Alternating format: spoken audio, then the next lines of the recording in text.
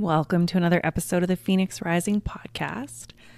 I am your host, Lisa Hillier, and I am so excited about today's guest. I tuned into Alison's books, Keys to the Kingdom and the Queen's Code, a year or two ago, and it has drastically changed the way that I interact with men, the way that I see men, and it's just been such a beautiful unraveling.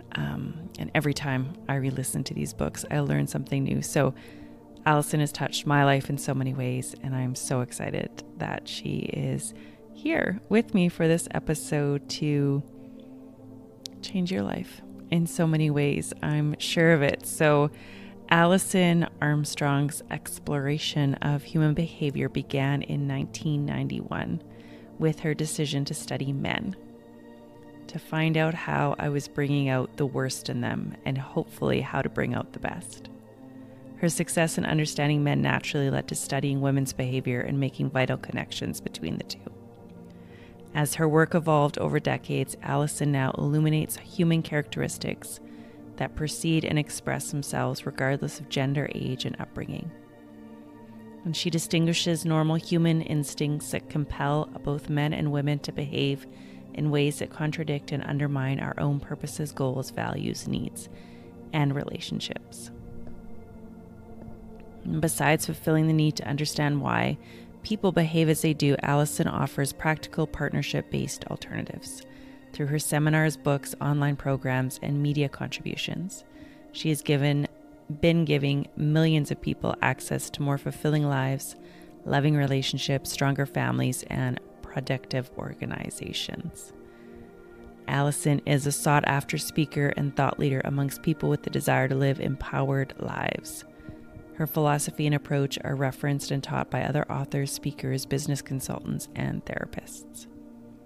Her live events and over 100 hours of online programs are available at AlisonArmstrong.com, and we dive into all things around men and how to interact with men, how to move into that place where you embody the queen, how you might turn from a frog farmer into the queen. And it's a really beautiful conversation with loads of wisdom and a better understanding of men and women and how we can really complement each other and work together and move into a state of beautiful union. So I can't wait to dive into this episode with you.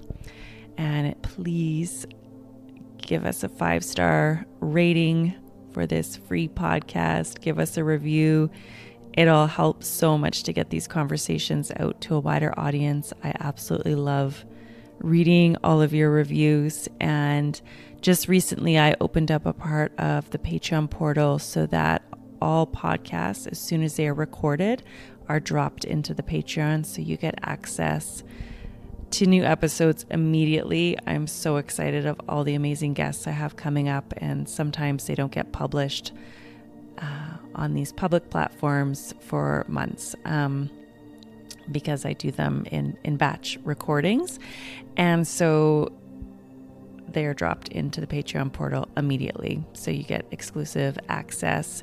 There's a 7-day free trial. I highly encourage you to drop in and listen to some really exciting episodes. And it's a way to support the podcast as well.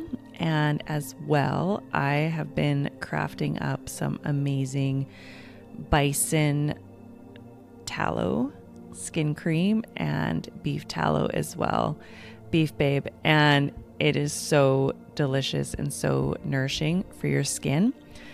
I'm really passionate about creating these products. And so there's a link in the show notes to purchase some of the Beef Babe or the Bison Beauty, and they are so good. So definitely check that out in the show notes. And as Alison speaks about in this episode, there are some incredible sales going on over at her website, and I highly recommend Keys to the Kingdom, The Queen's Code. They're really great books to to deepen your understanding. And so now let's dive into this episode with Alison. Okay, welcome to the podcast, Alison. I'm so excited for this conversation. I have read The Queen's Code and Keys to the Kingdom, as well as done a couple of your online workshops, and they greatly transformed the way that I interact with men. And so let's start kind of in those realms of what was the journey for you to get so curious about men and relationship and become a leader in this work? Okay, the short version, right? Because it started in 1991. And so um, I think I was born an activist. I've always been compelled to speak up for those who couldn't be heard. And I was an advocate for the hungry and the homeless and for children in Southern California when, like Kimberly in the Queen's Code, it was a colleague rather than a friend sitting next to me, asked a very similar question as in the Queen's Code. Only the way she said it was, why are men wonderful in the beginning and they'll take you to romantic places and give you romantic gifts and listen to you talk about your pets and your family as if they care. And then after a few weeks or a few months, they turn into sports watching, pizza eating, beer belching couch slugs. Why is that? I don't even try to do a Texas accent, but imagine red hair and pink lipstick and chest thrusted out. And and people in the audience gasped because she was clearly just her. And the seminar leader, his name is Herb Tanzer, and I don't know if it's because he was a veterinarian in his previous career, but he called her a frog farmer. And and she finally, tapping her foot, said, all right, what's a frog farmer? And he said, some women turn frogs into princes, and you, my dear, turn princes into frogs. And I had a vision. I had a vision of a big farmhouse with a wraparound porch, and I was standing at the front door with hundreds of frogs with little human heads. And there was my ex-husband. I was 30 at the time. There was my ex-husband. There was my ex-boyfriend and ex before that. And then all the pretty much 2-week relationships I'd had since I was about 7 years old. And I just knew he was right, that I was frog farmer. Somehow I brought out the worst in men. I was really happy. I was really, really happy because I didn't take it like blame. I took it like, this means I can do something about it, instead of just think men are jerks. Do you swear on your podcast? Yes, yeah. Okay, because I thought something much stronger than that. And yeah, so if I had something to do with it, then I could change me. And I tried to change them without success. And I was so normal. So I didn't know how I did it. I did what I saw people do on TV, what I watched my mother do for ages, right? I was really normal. And then this question popped into my head. And I've, in the last few years, become suspicious of these questions, where they're coming from, because they've guided my work ever since. And the first question was, what if men are responding to women? Which it instantly was like, oh, that explains why I know women who are happily married to men I'm sure are jerks. Oh, he treats her differently than he treats me. Right? What are men responding to that I either end up being the sister or the barmaid, right? Never the queen or the lover that you never stop pursuing. And so that's where I started. What if men are responding to women? And luckily it was a what if question, because I found out so many ways that men are responding to women, and as many ways that men are not responding to women. but we think they are, so we take it personally. So that's how it started. And Yeah. I never intended to do it for so long. I had such a poor opinion of men. I thought it would take 2 to 3 months to learn everything worth knowing about them. And soon to be 33 years, just fascinated. And especially fascinated by, I thought they'd want to talk about work and sports. Mm-hmm. No, they wanted to talk about women and love and relationships and family and support and appreciation. And that was after I learned to listen longer and not interrupt them. Studying the depth of these people. So I've just been fascinated for more than 3 decades, and they gave me a new view of women that they have a much higher opinion of us than we have of ourselves. So it was good to hear that and to start to live into that, who they see us as. And then in the beginning, it was all about how we were different, and then it started getting to how we're the same. Mm-hmm. So many threads I want to pull So from. many threads, and I'm stopping myself. I love that when you listen long enough, because I know for myself, I find men can be quite quieter in conversations when it's a one-on-one conversation with a man, where I'll start to fill the silence. And so I'm not giving them the space or listening long enough to receive their depth, is what it feels like. Yeah, and I finally, another question that came along, popped in my head was, what if there's a good reason for that? And if I first applied it to men, and my husband, who I met 6 months into studying men, and about a week after giving up emasculating them, um, and finding out that as women, we have instincts. I call this one shoe the critters.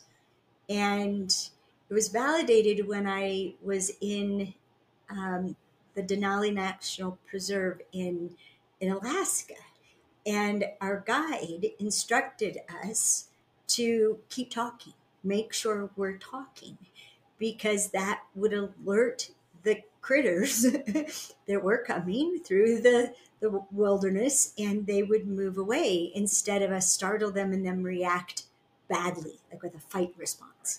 And oh yeah, that instinct still serves us well.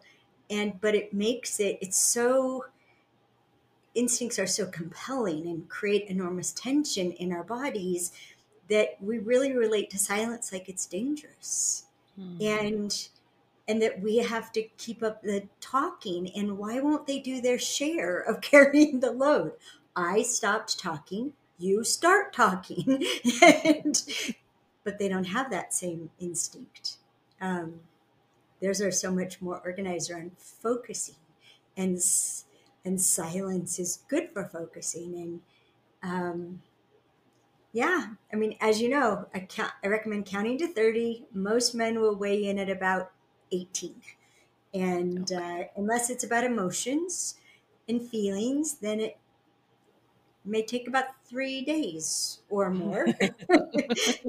And just I they if they say, I have to think about that. Okay, well, will you get back to me after you thought about it, or can I ask again in a few days? Um, it's worth waiting for. Yeah. What is it that women do that turn men into frogs? Oh golly. Um, well, since you've read the Queen's Code, and I encourage you to listen to it as well. It came out. I recorded it 2 years ago, and the audio is so much more intense than the filters we have as we're reading the book. And so I'm going to say it in a different way than in the Queen's Code, because that was written originally in 2012, and I haven't, 2010 actually, and I haven't, oh my gosh, 2009. Sorry, going back and back and back.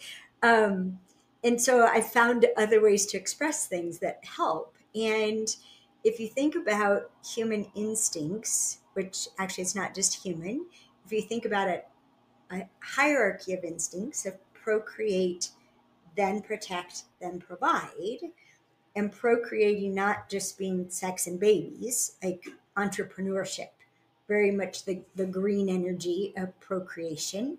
And then once you create something, you protect it. And that's more like a lead energy. And then after it's protected and you know it's safe, then you either provide it to others or you provide for it, but provide is the last. So procreate, then protect, then provide. And procreate trumps protect. That's why we have to teach safe sex. And every species risks its life, literally, in order to procreate. And then the protect is that it's that heavy energy. And it's what makes parenting so hard and contentious. And then provide, you could think of as that gold energy, and it's overflowing. And what happens is we either on purpose or unknowingly do something that men experience as an attack. And the same thing happens. Men do things that women experience as an attack, like raising their voice. But when we criticize, when we interrupt their focus, including when they're talking or not, when we literally come at them with accusations of their motivations, their intent, their how stupid it was what they did, anything like that, they retreat from providing into protecting, and then worse yet, into protecting themselves. And when men are protecting themselves from us, again, they could do it in fight, flight, or freeze. So they could shut down, they could withdraw, withhold, disappear, or they could come at us. And it depends on the person, because women can do this too. But like, I have my first response is a fight response. My husband's first response was freeze. And then his next response was to flee. And if he ever came at me with fight in him, can we talk about this? He was really far down the line. and so it depends on the person and their sequence. You know, mine's fight, freeze, flight. And knowing that about ourselves and telling significant others, you know, these are the signs that I experience being threatened, and this is what I will do. And it may hurt you or scare you. And these would be some good responses. And if you want to head it off at the pass. But that's really what happens. We do all these kinds of things, even like ignore men. Like we walk by them again and again and again as if they're insignificant, as if they don't matter, as if they are not worthy of notice. And sometimes that's not the reason we ignore them. We're afraid if we make eye contact, they'll be encouraged to pursue something we don't want them to, right? So we'll ignore them in out of fear, but they don't know it's out of fear.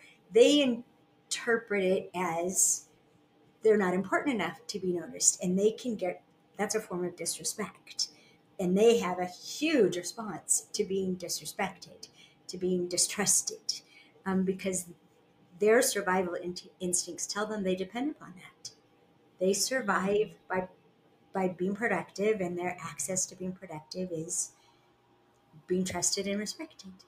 So there's things we do on purpose, and there's things we don't do on purpose, or we don't even know the effect. We don't know that interrupting men has a profound effect on them. We just think they're shallow. They don't have much to say. Instead of we ran the train off the track. Yeah, I think it's powerful to recognize how different men are from us. Yes, and the good news is we have enough experiences as women of being in you could call it hunting mode. You could call it a committed state of mind. Um, we even involuntarily get switched from an open state of mind to a committed state of mind. If someone gives us a deadline, we got to leave in 5 minutes. We're going to get the hell out of my way. Like we're going to have a personality change in a moment. But if we think about those times when we have a time limit, we have a result we have to produce, there's a lot at stake, or it seems like it. Now imagine being that way most of the time. And we can actually tap into what testosterone does to a man's brain. Because while we have much lower levels of testosterone, we still have those responses. And it can help us to have some compassion for, okay, well, when I'm like that, what do I need? Oh, let me finish my sentence. Let's start there. Yes. Yes. What is it within a woman? Because I know that a lot of my listeners might be single women that have been the barmaid or the best friend for so many years in their lives. What is it that we do as women that shifts that so that we can move into that queen space and not shut the man down or turn him into a frog? Well, I would say there's two different sides of this. Um, so we were just talking about the things that we do that bring out the worst in men. Mm-hmm. But there's, on the other side, there's what we can do to bring out the best in them. And then even on that side, there's who we're being, right? So there's the part that's personal to us. And then there's what we're offering them, right? So there's the us part and the them part. And have you read Making Sense of Men? No. Okay. No. It's the only nonfiction book that I ever published. Oh, okay. And it takes about 4 hours to read, but I published it because so many women were suffering from not understanding how men were responding to them and why. And so it distinguishes between what you could call men would call it physical attraction, you could call it sexual attraction, and you could call it, like my generation would call it, charmed and enchanted. A woman is charming or enchanting. Younger would say she's special. There's something really special about her. You could also, in contrast to physical attraction, you could think of it as mental, spiritual, and emotional attraction. And what most women don't know is that instinctually, because of procreate being the number one instinct, our instincts compel us to appeal to the instinct to procreate. So if you look in the media, magazines, even like what happens, just watch pubescent girls and older. Watch also what happens where they're showing more skin and they're obsessed with looking perfect, flawless, right? They'll just freak out at having a bad hair day or a pimple or it's now those instincts are full on that we think we need to be completely pleasing, absolutely perfect, and appeal to a man's sex drive. And the thing we don't know is that their sex drive is so strong and so awake and aware. I asked a panel of men once, how much skin does a woman need to show to remind a man that her entire body is covered in this delicious substance? And the man who chose to answer the question went like this. It's like, oh boy.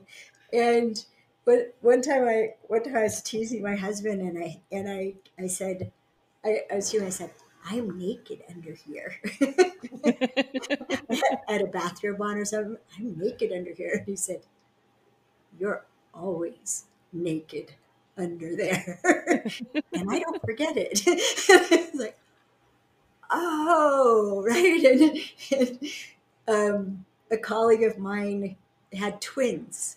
And after she had twins, she would wrap herself in a towel before she got out of the shower. And her husband's like, why do you do that? And she said, because my body's so different. I don't want you to see it. And he said, I don't think any of that. I just think naked lady.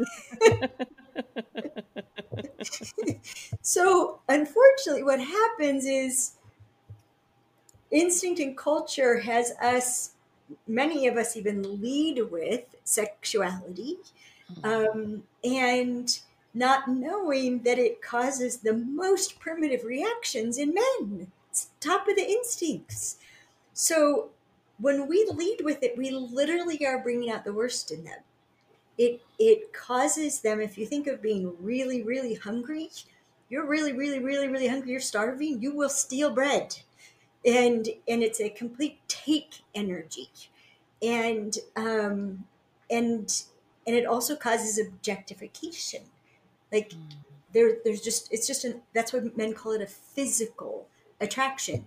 Their physical being is attracted to a physical object, and it's transactional. It's got none of the sweetness, love, respect, kindness, boundaries, all the things that we need. And so we'll instigate this, and most women don't want to be responsible for it. We think men should get a grip, and we don't understand how much of a grip they do have.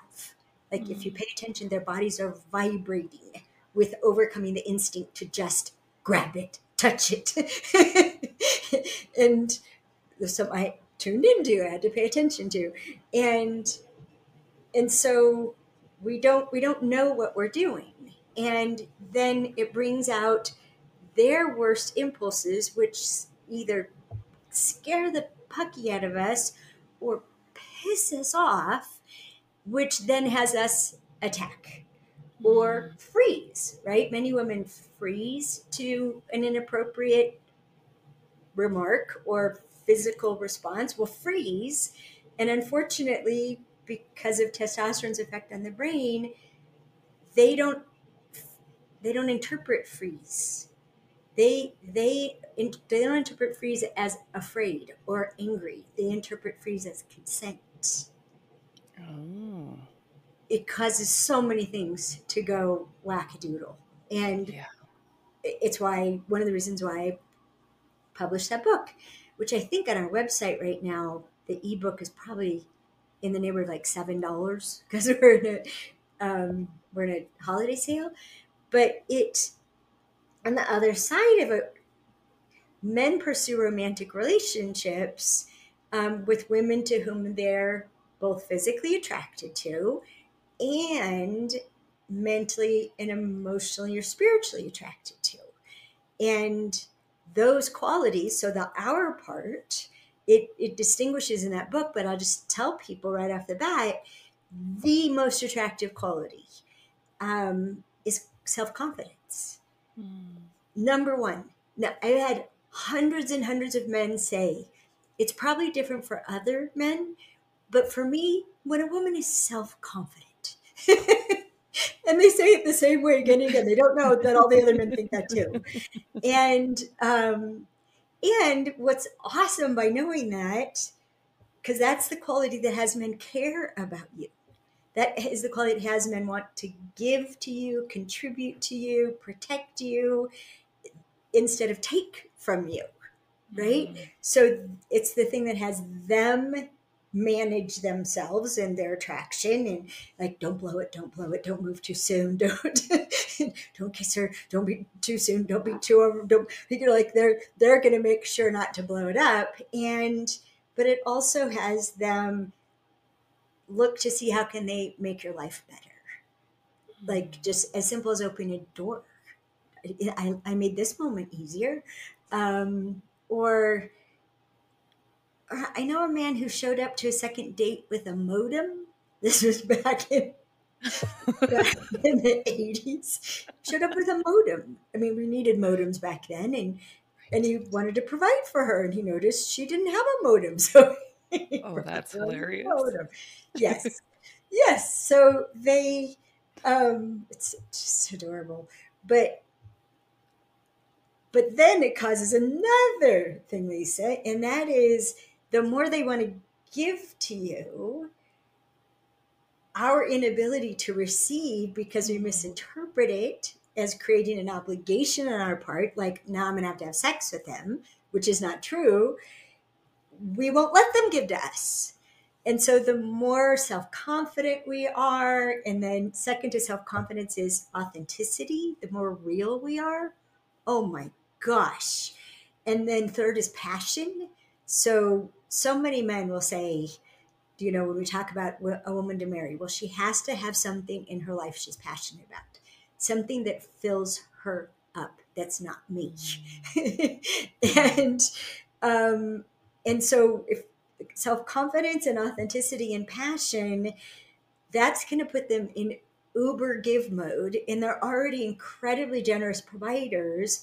And when the inability to receive from them, which we talk about in the Queen's Code, Mhm. it it hurts so badly.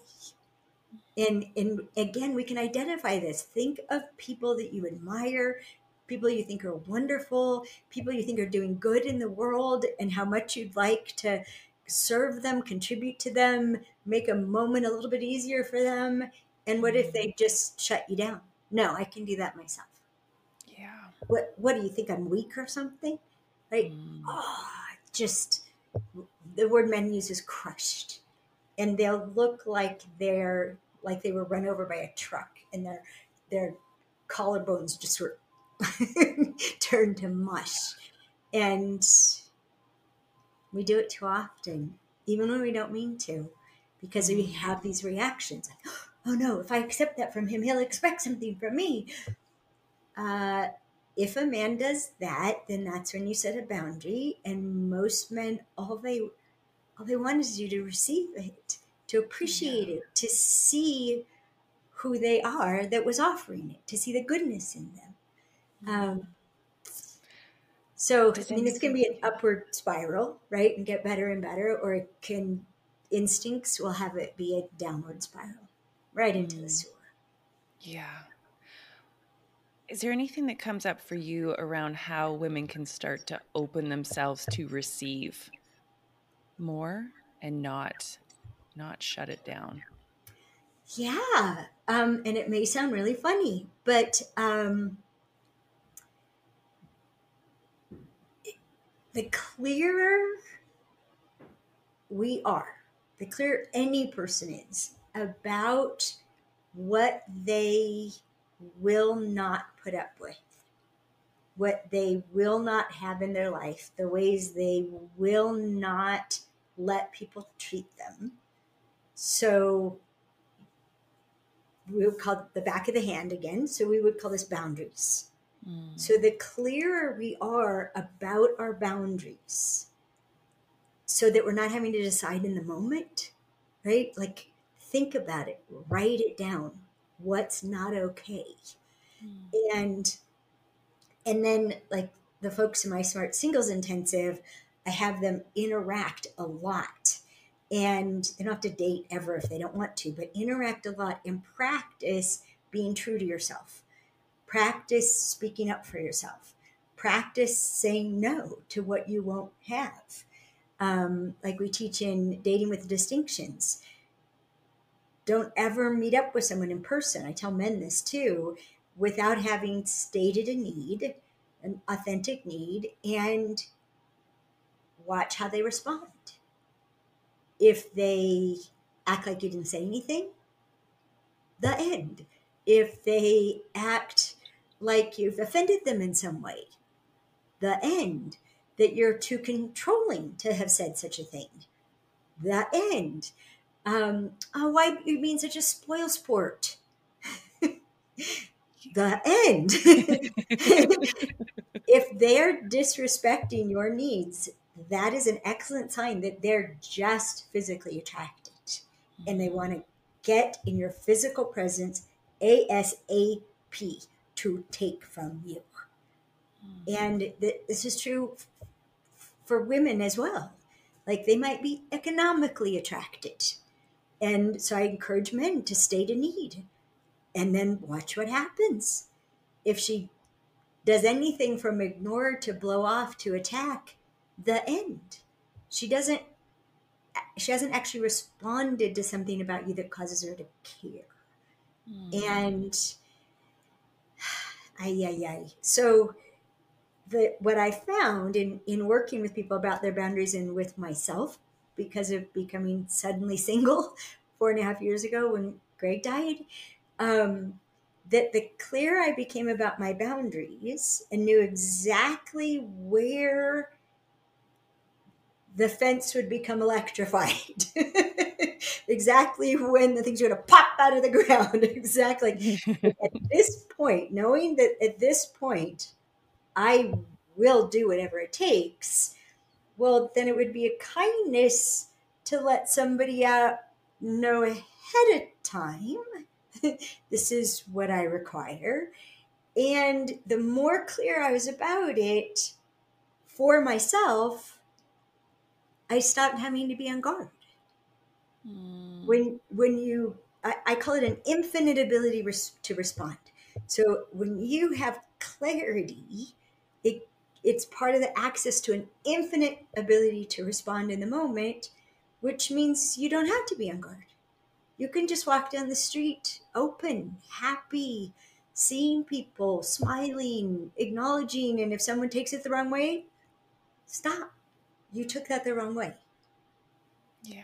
Back up now. Oh, shit, lady. Okay. But the rest of the time, you can just be open. It's the craziest thing. The clearer we are about our boundaries, the more we've proven to ourselves that we're loyal to our boundaries, we don't have to be on guard anymore. It's wonderful. It's what everyone wants, is to not have to be on guard. But we think to not be on guard, we have to trust everyone, even when they haven't demonstrated they're trustworthy for what we want to trust them for. No, that's silly. Don't do that. Right. That made me think about oftentimes in relationship, women won't let men in until they trust them. But this is kind of the opposite of like letting your guards down because you know yourself so Because you trust well. yourself. Yeah, trust Yeah. yourself. And the problem, Lisa, with trust them is, and men are the same way too. We want to live in a world of absolute trust, of blanket trust. Like, can I trust them? Oh, I trust them.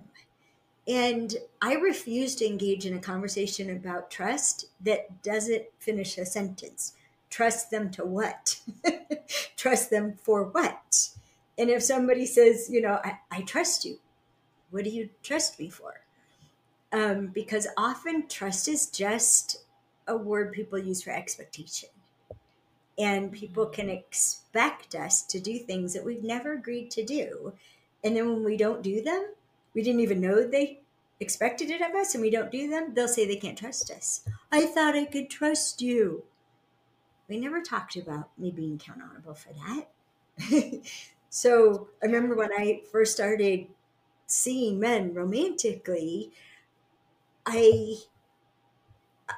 this weird thing was happening. They'd be like, "Oh, I'm sorry, I'm sorry, I'm sorry." Like, sorry for what? Well, I'm sorry. It's been 2 days since I called.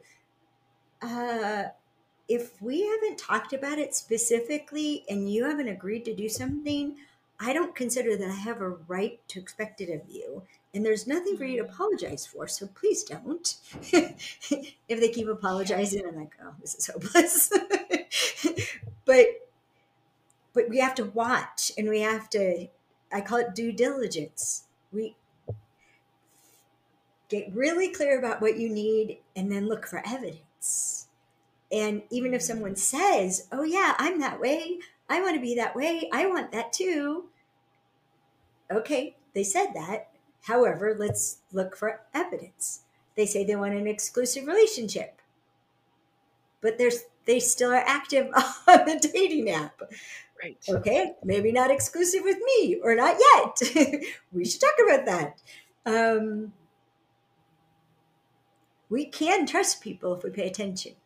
I could trust Greg to eat chocolate every day, no matter what he said to the contrary, that he was committed to. He would eat chocolate every day. And we're still discovering the chocolate hidden throughout the house. It's pretty funny, actually. And then out in his office to discover, like, it was, I forget how long it was. Oh, it was probably like 6 months after he died. And I was making a studio out of the garage. And the person helping me told me months later, that they hid the Skittles. I'm like, what Skittles?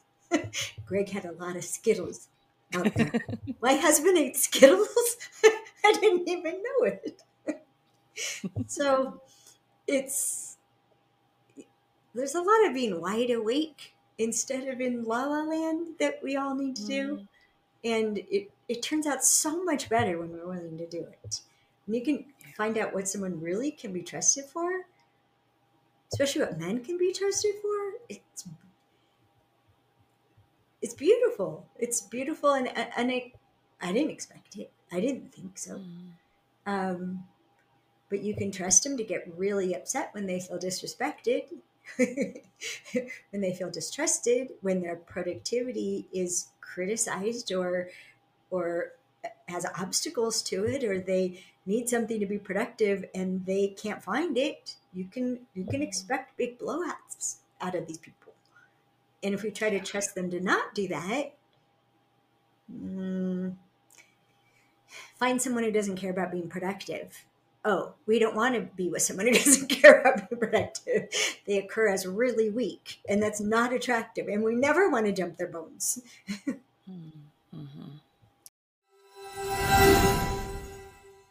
Hi, loves. Just interrupting this episode for a quick moment to talk about a product that I have been using over the past couple months on my healing journey, and it's castor oil packs, and they are amazing.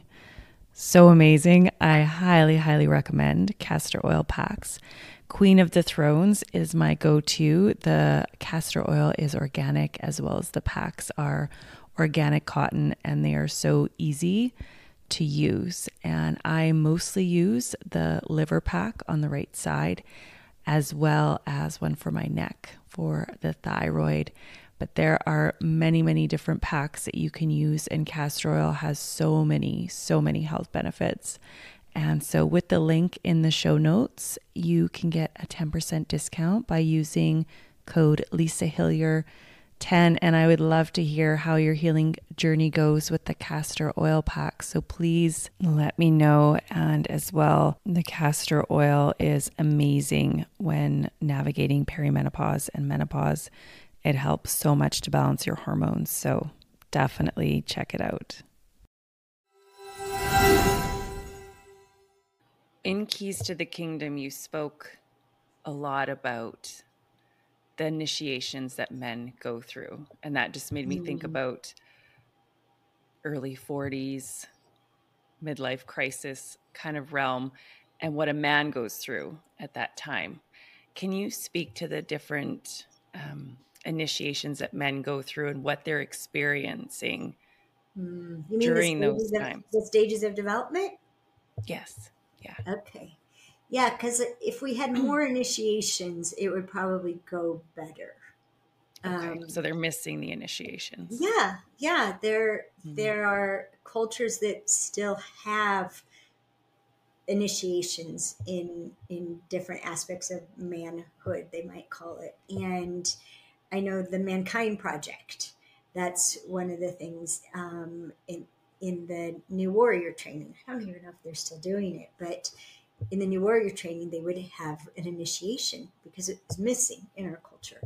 And so first thing I just would say, Lisa, is that after all the work that we did on researching the stages of development in men, it wasn't until decades later that I could authentically engage in the stages of development of women. And that to the degree that we're in hunting mode, to the degree that we have a career, to the degree that we have goals and drives, the same things can happen to us, and including the tunnel, including going through the tunnel. So, quickest version, and these things again are all on sale right now. The Amazing Development of Men 1 and 2. Um, Little guys, we call them pages, night wannabes. They're born as night wannabes, and admiring men and wanting to be like them and imitating them. And at puberty, they become what we call a knight. And knights are all about adventure and conquest and really building skills and then testing the level of their skills. And they may test against themselves, they may test against others. This is why video games are so appealing, because they're actually built for these instincts. And even deciding what they have no interest in building a skill in. And this is one of the things that drives teachers and parents crazy. You can't make them care about what they don't care about.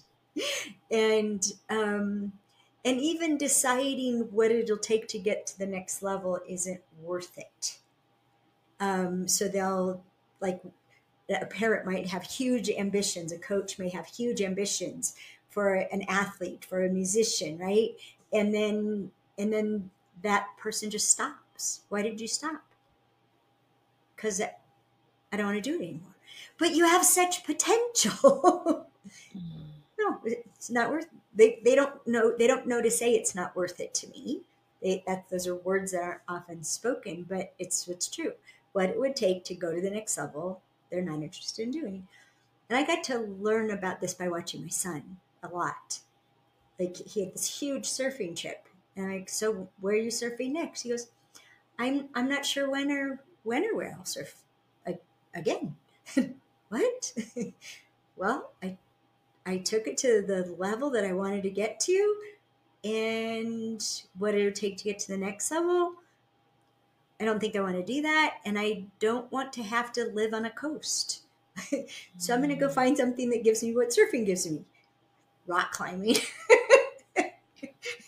Poor mom. So that's the knights, and it's something to have a lot of respect for, and if you stay interested in it, they'll share themselves with us. Princes starts somewhere time late 20s, early 30s, where adventure is starting to be less important and building is taking center stage. What am I going to build? Where am I going to build it? Do I have everything I need to build it?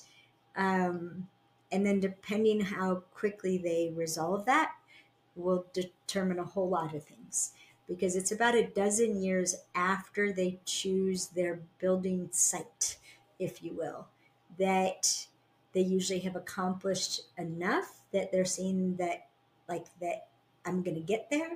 And that's when the tunnel hits. That's when what we call midlife crisis. And it happens to them. It's not something they do to anybody else. And it's a period of tremendous self-doubt and questioning. And something I learned, Lisa, since publishing all the material in Keys to the Kingdom and The Amazing Development of Men, is that going into the tunnel, what men are experiencing and usually don't talk to anybody about is how ashamed they are of themselves, as they're recognizing all the ways that they adapted and betrayed themselves in order to be acceptable. Are you still? Uh Was oh, it me? did I lose you, Lisa? Okay. Oh, There we back. What's happening? yeah, you were gone for a moment. Do you want me to Okay. start that sentence again? Yes, please. You started with Lisa and then I lost you. Ah, okay. So, so, so I've learned more about the tunnel since Keys to the Kingdom and the material about the amazing development of men. And besides discovering how much women can end up in a midlife crisis, learning that the beginning of the tunnel, the beginning of that transformation, that journey from prince to king, is a profound awareness of how they've betrayed themselves, how and having deep shame for having adapted in order to be respected, in order to be accepted, in order to be approved of, and they're deeply ashamed of themselves, and they're unlikely to talk about it Mm. because it's so shameful, and they have ugh, that feeling in their right there in the self chakra in the center of the body. And interesting, it's one of the feelings men and women seem to have in the same place, which isn't most of them. And and so going into the tunnel, they're confronting that in a variety of ways. And then to come out of the tunnel on the other end includes the willingness to pay the price, whatever it is, of no longer adapting. I'm not going to betray myself anymore. And if that means this person isn't in my life, I don't have this opportunity anymore, I can't be this or do that, then okay. It's not worth it to sell myself for that. I did it. I'm never going to do it again. And that's what has someone come out, that clarity about who they are and that they won't betray it is, it doesn't mean they'll be perfect at it, but the determination is intense. That's what has them come out of the tunnel and has them be so different to interact with, because things they put up with beforehand as a prince in order to be accepted and approved of and respected and included and all that kind of stuff, they won't anymore. And that's why so many marriages blow up. um, yeah, they're that's why Keys the Kingdom exists, right? Yeah. To notice what's happening, and so we can shift as they're shifting. How can women support men when they're going through that tunnel? Oh boy. Um, well, as you know, characterized by friendship, um, that you care more about them than how they're surprising or frightening you. Wait a Mm. second, he's like, I don't know who I am. I'll tell you who you are. No, that won't work. They'll just go underground. So being willing to listen, but not pry. Okay, if there's Mhm. anything you want to express, I'll put the duct tape over my mouth, metaphorically, I hope, and just listen. Um, Often it's good for men to have a therapist at that point, who really is going to just listen and doesn't have anything at stake in how frightening their uncertainty is. Um, Treat it as a sacred time instead of this terrible thing that's happening that's out of your control. This is a sacred passage in his life. And if I've been wide awake to see who is this man and what's the beauty of this man, in all likelihood there'll be more of that on the other side. Hmm. um, they tend to become more of who they are, much more, like a brilliant version of who they are, and have always been. So it'll be interesting. My son's 35. The youngest Mhm. person I've known went into the tunnel at 34. I can imagine Jeff will be around 40, early 40s or something like that. Be interesting to watch. Yeah. Um, so Yeah, reading or listening to the audiobook of the Keys to the Kingdom can help a lot, both for men and for women. Men have cried about that book. Um, to understand what was happening to them was such a gift because of the character Mike. You're in Mike's head from time to time, and like, oh my God, that's exactly what it's like. And that it is a. You also have to pay attention to what is enough. What is enough of what I need from my husband? What's enough of what I need from my significant other? Because he is in a state, never worded it this way before, but having set up, procreate, then protect, then provide, there is a confusion about what is self, and therefore how do I protect myself? And just it's like he's trying to protect himself from himself. And so they're pretty freaked out. And so the more we can be clear about what is enough, what is the minimum I can be with of attention, affection, sex drive, concern about me and my life while he's in the middle of this horrible, horrible place to be. No man would choose to be there. When I found out I'd been in the tunnel, I had thought it was the worst 6 months of my life. And when I came out the other side using what I call king speak, heard myself saying, I'm just not interested in that. And I was like, wait, that's what kings do. Wait, what? Oh, I was in the tunnel. Oh, that was awful. So, yeah, lot of respect is good. Yeah. Go ahead, please. How does a man's midlife crisis differ from a woman's midlife crisis? I don't know enough to tell you that. Um, I only have my own, which I didn't know till it was over. And one of my dearest friends was miserable, and we were on a walk. We were neighbors at the time, and as she talked and talked and talked and talked about what was happening with her, it dawned on me. It's like it sounds like you might be in the tunnel. and and so in my conversations with her, I got to start to distinguish some things, and a couple things that proved really useful. One was that she felt like she was an angry, blind person stumbling around in the dark, and then as we were distinguishing it, because we're female and we pay attention to feelings, right? And we could see that as women, when we look to see what's true for us, and we'll even kind of put our hands right here, like both of these parts, right? The high heart, the feelings here in the center of the chest. And when we look to see what's true for us, there's a place.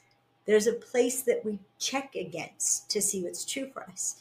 And what Michelle said was that when she looked to that place, there was no place. So her references for truth, her references to commit from, which is the thing that's so hard in the tunnel, is to commit. It was gone.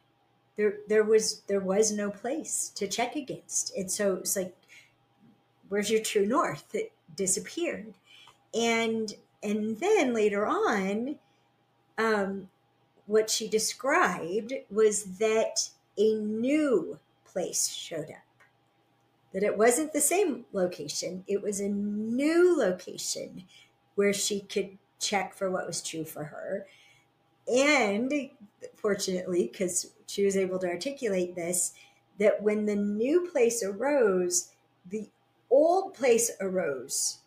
It like reappeared and was worrying and trying to get her to go back, go back to how she was before, which was just like a man's tunnel, to be to be appealing, to be approved of, to be acceptable, to behave in the ways that she'd been behaving before for all that.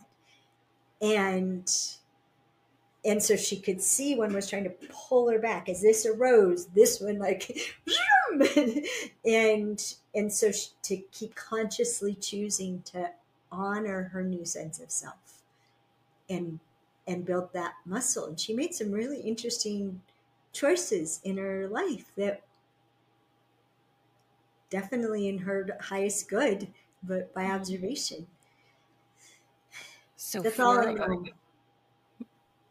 Go ahead. Yeah. So for a woman that's going through the midlife crisis or the tunnel, and is feeling like her marriage doesn't fit anymore, the man that she's been with for like 20 years doesn't fit, how does she initiate him into his own growth without telling him what to do? Because we know that never works. How do they grow together? Okay, there's a couple of things.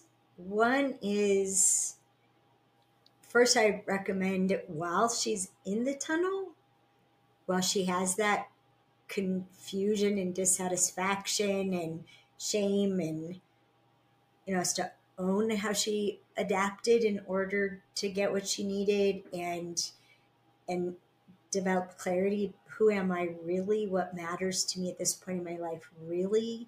What is worth my time and energy and resources? I would recommend, I've never been asked this before, but my first response would be wait until she's on the other side. Don't try to cause something like that when you aren't clear yet what you need. And until you know what you need, you don't know what is enough of what you need. And so in the middle of that angst and confusion, attempting to change another person, you're hanging on by your own fingernails. don't kick out at something else. And so that's the first thing I would say. Wait till the other side to see what you need. The other thing I would say is men don't change through criticism. Women change through criticism. Men don't. And so why you would need the clarity is so that you can state what you need. I have a new need, and this is what it is, and this is what it would look like, and this is what it would provide for me. And so having that clarity, and we talk about getting that clarity in something called Thrive Your Life, which is, it's about an hour and 20 minutes, and it's power packed. And when you have that clarity, then you can tell a man the things that he needs to hear, because he's motivated by the difference something will make. And something that he's not interested in could be worth engaging in to a certain degree because of what it would provide for someone he cares about. Now, unfortunately, if we emasculate men too much, it causes them to not care anymore. So oftentimes by the time a marriage could get to a point like this, he doesn't care. He's not going to do something for her because he's had so many times when he's been set up to win, when he hasn't been received from, when he's been attacked and diminished. And no, I don't. Let's go our own way. So you just have to watch, because they're motivated by providing, not by staying out of trouble, not by not being criticized. That doesn't have them do what we need.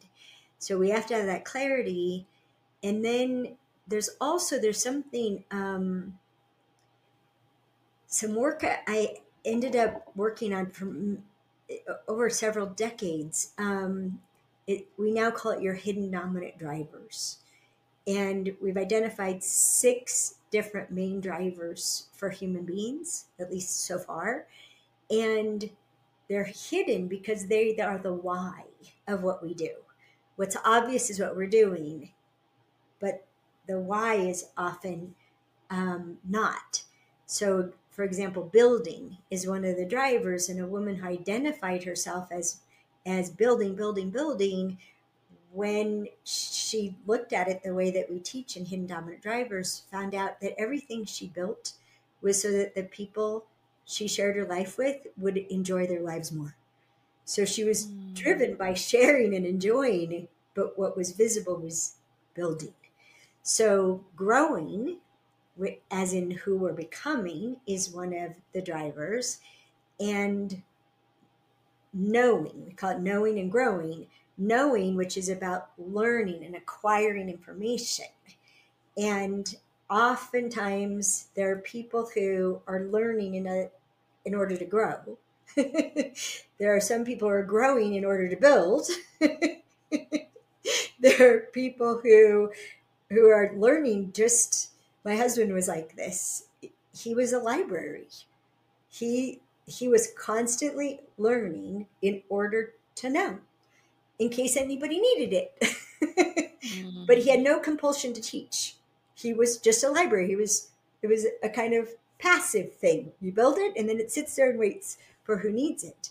And so if someone doesn't have an independent drive to grow, trying to push them in that direction is like trying to get a true introvert to go to a party every night.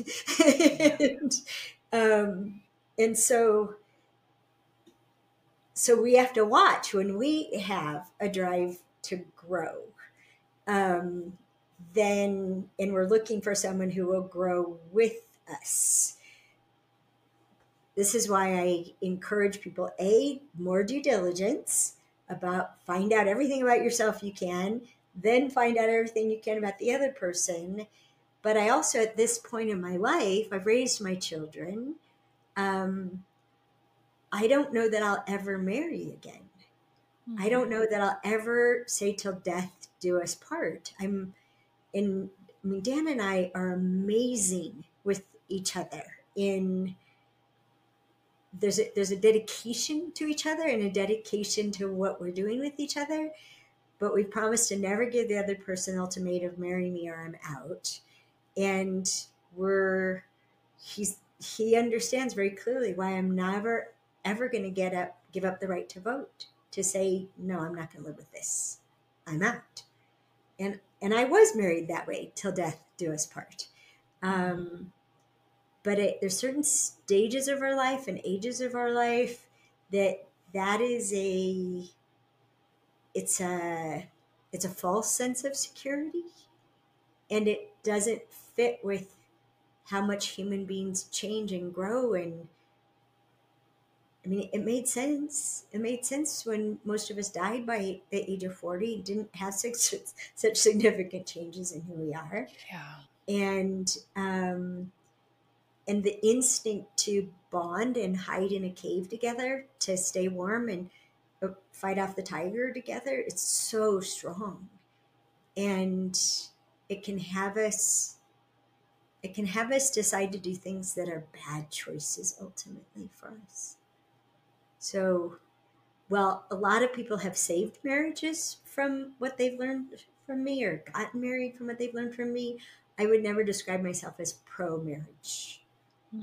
I'm pro awake, aware, and choosing, and really paying attention to what we need. And I was 62 years old before I could say, I like to be alone. I enjoy being alone. I even love to be alone. I need tons of alone time. I don't want to live with another human being. And, Dan lives about 180 feet from me, and I see him almost every day. But sharing a residence, we did okay sharing a boat last week. Did good, but I don't think I could do that long term. And a big part of it was the 6 other people on the boat pretty much turned over the front of the boat as my space. And a lot of alone time. They'd even come out going, "Is it okay if I sit out here?" Sure. It's so true that we never used to live this long, and now our life expectancy has doubled, and we're going through these big, like menopause, these big initiations where everything completely Yeah. changes. Very few women lived long enough to have menopause. Very few, especially because of the toll on the body of having children. And before reliable birth control, a woman could have 11 or 12 children, and that costs. That has a cost. Yeah, it's but our instincts haven't been updated. And something I've been working on lately are even the instincts that are they're planetary instincts. They're primordial. They're not even just human instincts, and yet we're driven by them from dawn to dark. and we we think that what they're advocating for, what they're creating all that tension about, is actually what we should be doing with our lives. Yeah. There we go. Okay, we're back. We're back. We lost each other there for a while. Yes, we were Yay just for talking backup about, systems. yes, technology. We love it. Which question I really wanted to ask was, how do men see women? mm. Mm. Oh my gosh, they've expressed it in so many ways. Well, I'm going to say a bunch of things, but I just want to start with saying they're so much more sensitive than even they think. And they're sensitive to good things. Like, they're sensitive to what they would call sincerity. So, do the words and the feeling match? And for the words and the feeling to match, they have to be feeling the feeling that's happening in that person. And they don't give themselves credit for how much they can feel appreciation coming from us. So if we say thank you, but we're not feeling appreciation, it's hollow. If we say I love you, but we're not feeling love, it's hollow. And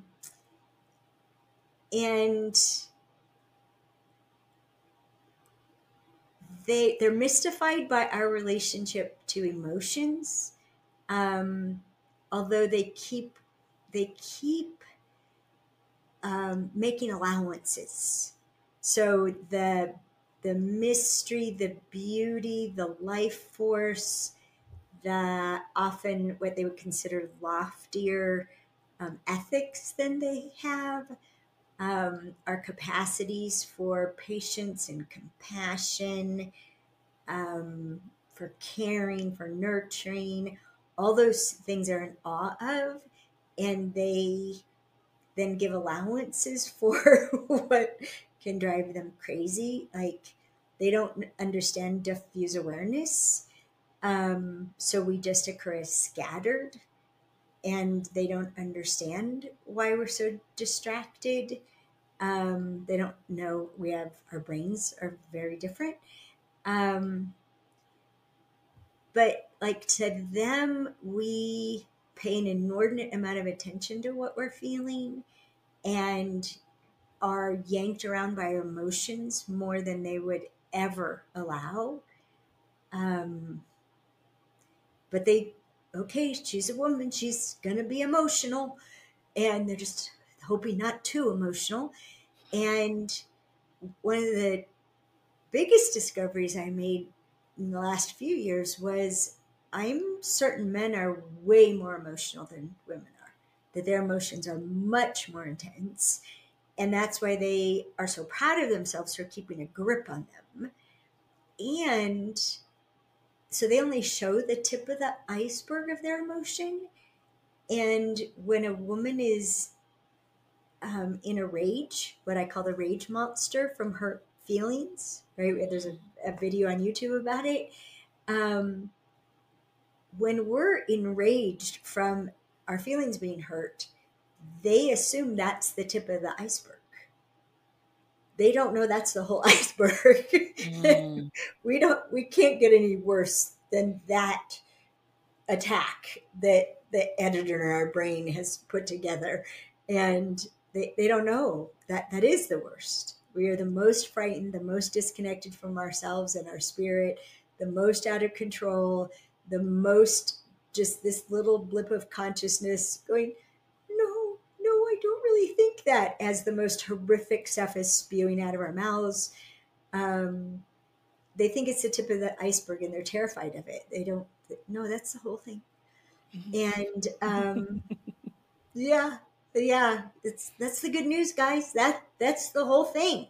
And if you don't try to stop it with the sword of truth and logic and end up getting burnt to a crisp by a 30-foot fire-breathing dragon, if you could just take a deep breath, be illogical because you didn't intend to hurt her, but she's hurt anyway, and say, I'm sorry if I hurt your feelings. And mean it, really mean it. You got to be sincere. You got to really, really mean it. Magic words can save lives. Just as a woman saying, I'm sorry I disrespected you. Even when we look in our bodies and we can't find a single feeling of disrespect, on his side, he was disrespected. If we can own it and say, I'm sorry for it, we'll get our partner back. Very hard for both of us to honor the other person's reality when there's nothing over here that says that could or should be true. I know one man who decided, in order to be able to tell his wife, I'm sorry I hurt your feelings, that how he can work his way around doing that is that if he had never been born, it wouldn't have happened. So he'll just take it on himself because he was born. And it allows him to sincerely say, I'm sorry I hurt your feelings. And of course, there's so much more to be said about that, but we teach that in Understanding Women.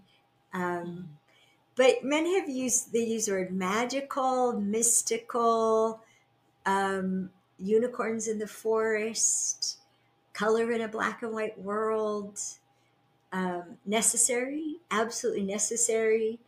There are a few men who are trying to not need women. There's kind of a movement as the more men are denigrated, the more they want to be impervious to who's denigrating them.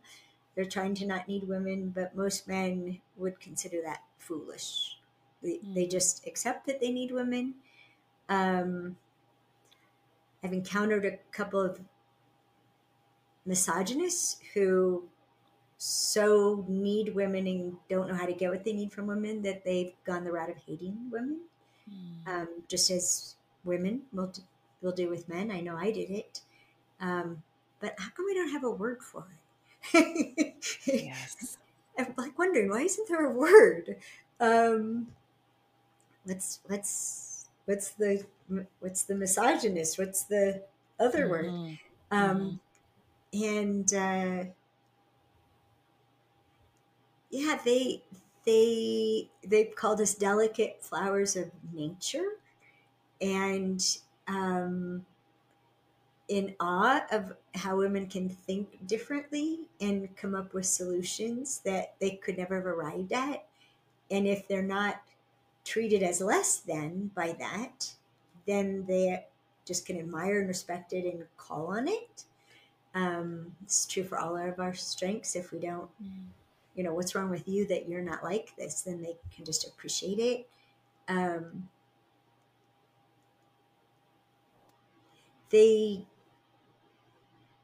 They talk a lot about the life that we bring and how just one of us can enter a room and change everything. That it's a woman's consciousness that makes a house truly a home. And it's why they look for what they look for and who they're going to live with. That the qualities she embodies are those are the homes that they want to come home to. Um,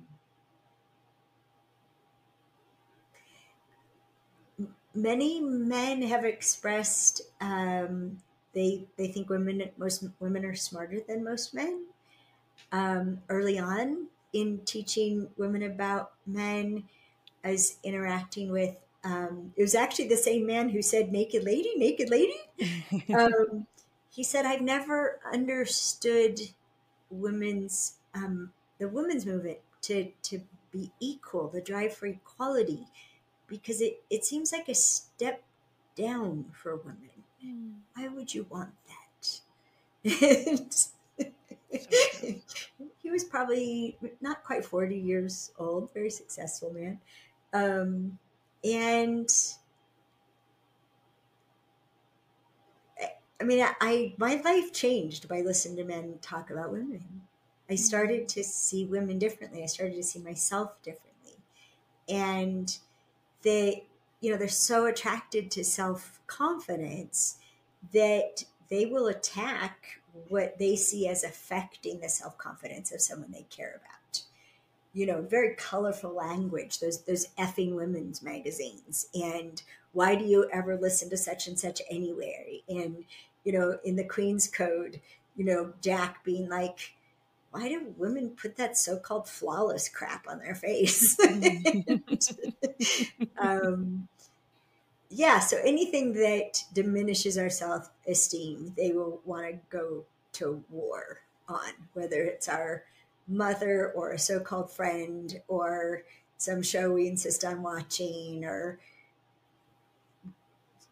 someone we're following that just makes us keep feeling less and less. They're um,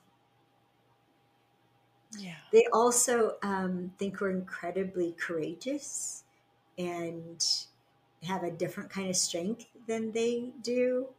Um, it's humbling to them. Um, like our pain threshold is so much higher than theirs. and, and how resilient we can be, the phoenix rising, how we can rise again and again and again. Um,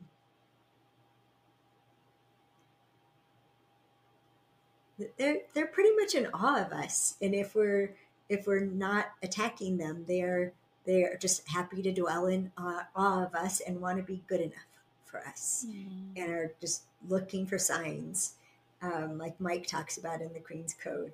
Just looking for signs that we think they're good enough for us. Beautiful. Beautiful. That's such a beautiful spot to end this conversation. Thank you so much. It was such a joy, and I can't recommend the books enough for all the listeners to dive into these realms. Is there anything you want to add before we close, love, that I haven't touched on? Oh, if we had 12 more hours, I could, but I think it's a good place. And well, actually, I would say this because what you asked in the very beginning. Even if you, even if you don't know what it is, if a man's being defensive, if you adopt, okay, if he's being defensive, he must experience that I'm attacking. Let's get curious instead of thinking he's an idiot. Okay, it seems like, and there's a good word to use, it seems like you're feeling defensive. So I'm guessing I must have said or done something that might have felt like an attack, but I truly don't know what it was and I didn't mean to. Would you be willing to illuminate? And then imaginary tuck tape over your mouth and just wait and wait and wait. And usually what men want to do is they want to go away and settle down, calm down, let their nervous system shift, and then come back. So even offering that, if you want to go away and come back, I'll wait. or just text me when you're ready. But that curiosity, I swear they have dictionaries in their head and they don't even know it. The origin of curiosity is the Greek that means to care. And so being curious about what am I doing that's having this effect on you, that can move them to tears. What men have expressed about to the women who go through our curriculum, they're just like, wow, that you would do this to understand us, to treat us better. They're very, very moved by that. So, yeah, we can assume. I just thought men were like, they were defensive because they were weak and they were wusses. And I'm not doing anything that I knew of.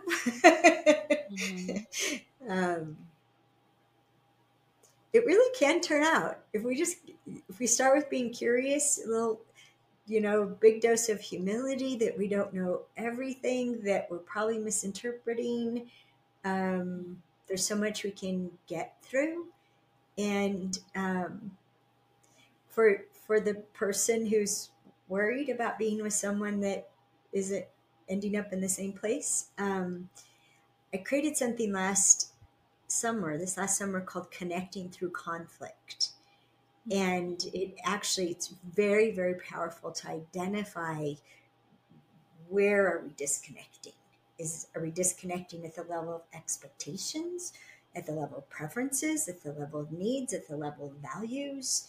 And how do we know which one it is? And then if we weren't going to just be ordinary humans blowing everything up with conflict, how could we treat these things in an extraordinary way and end up, actually, my stand is, I'm not done until I'm glad it happened.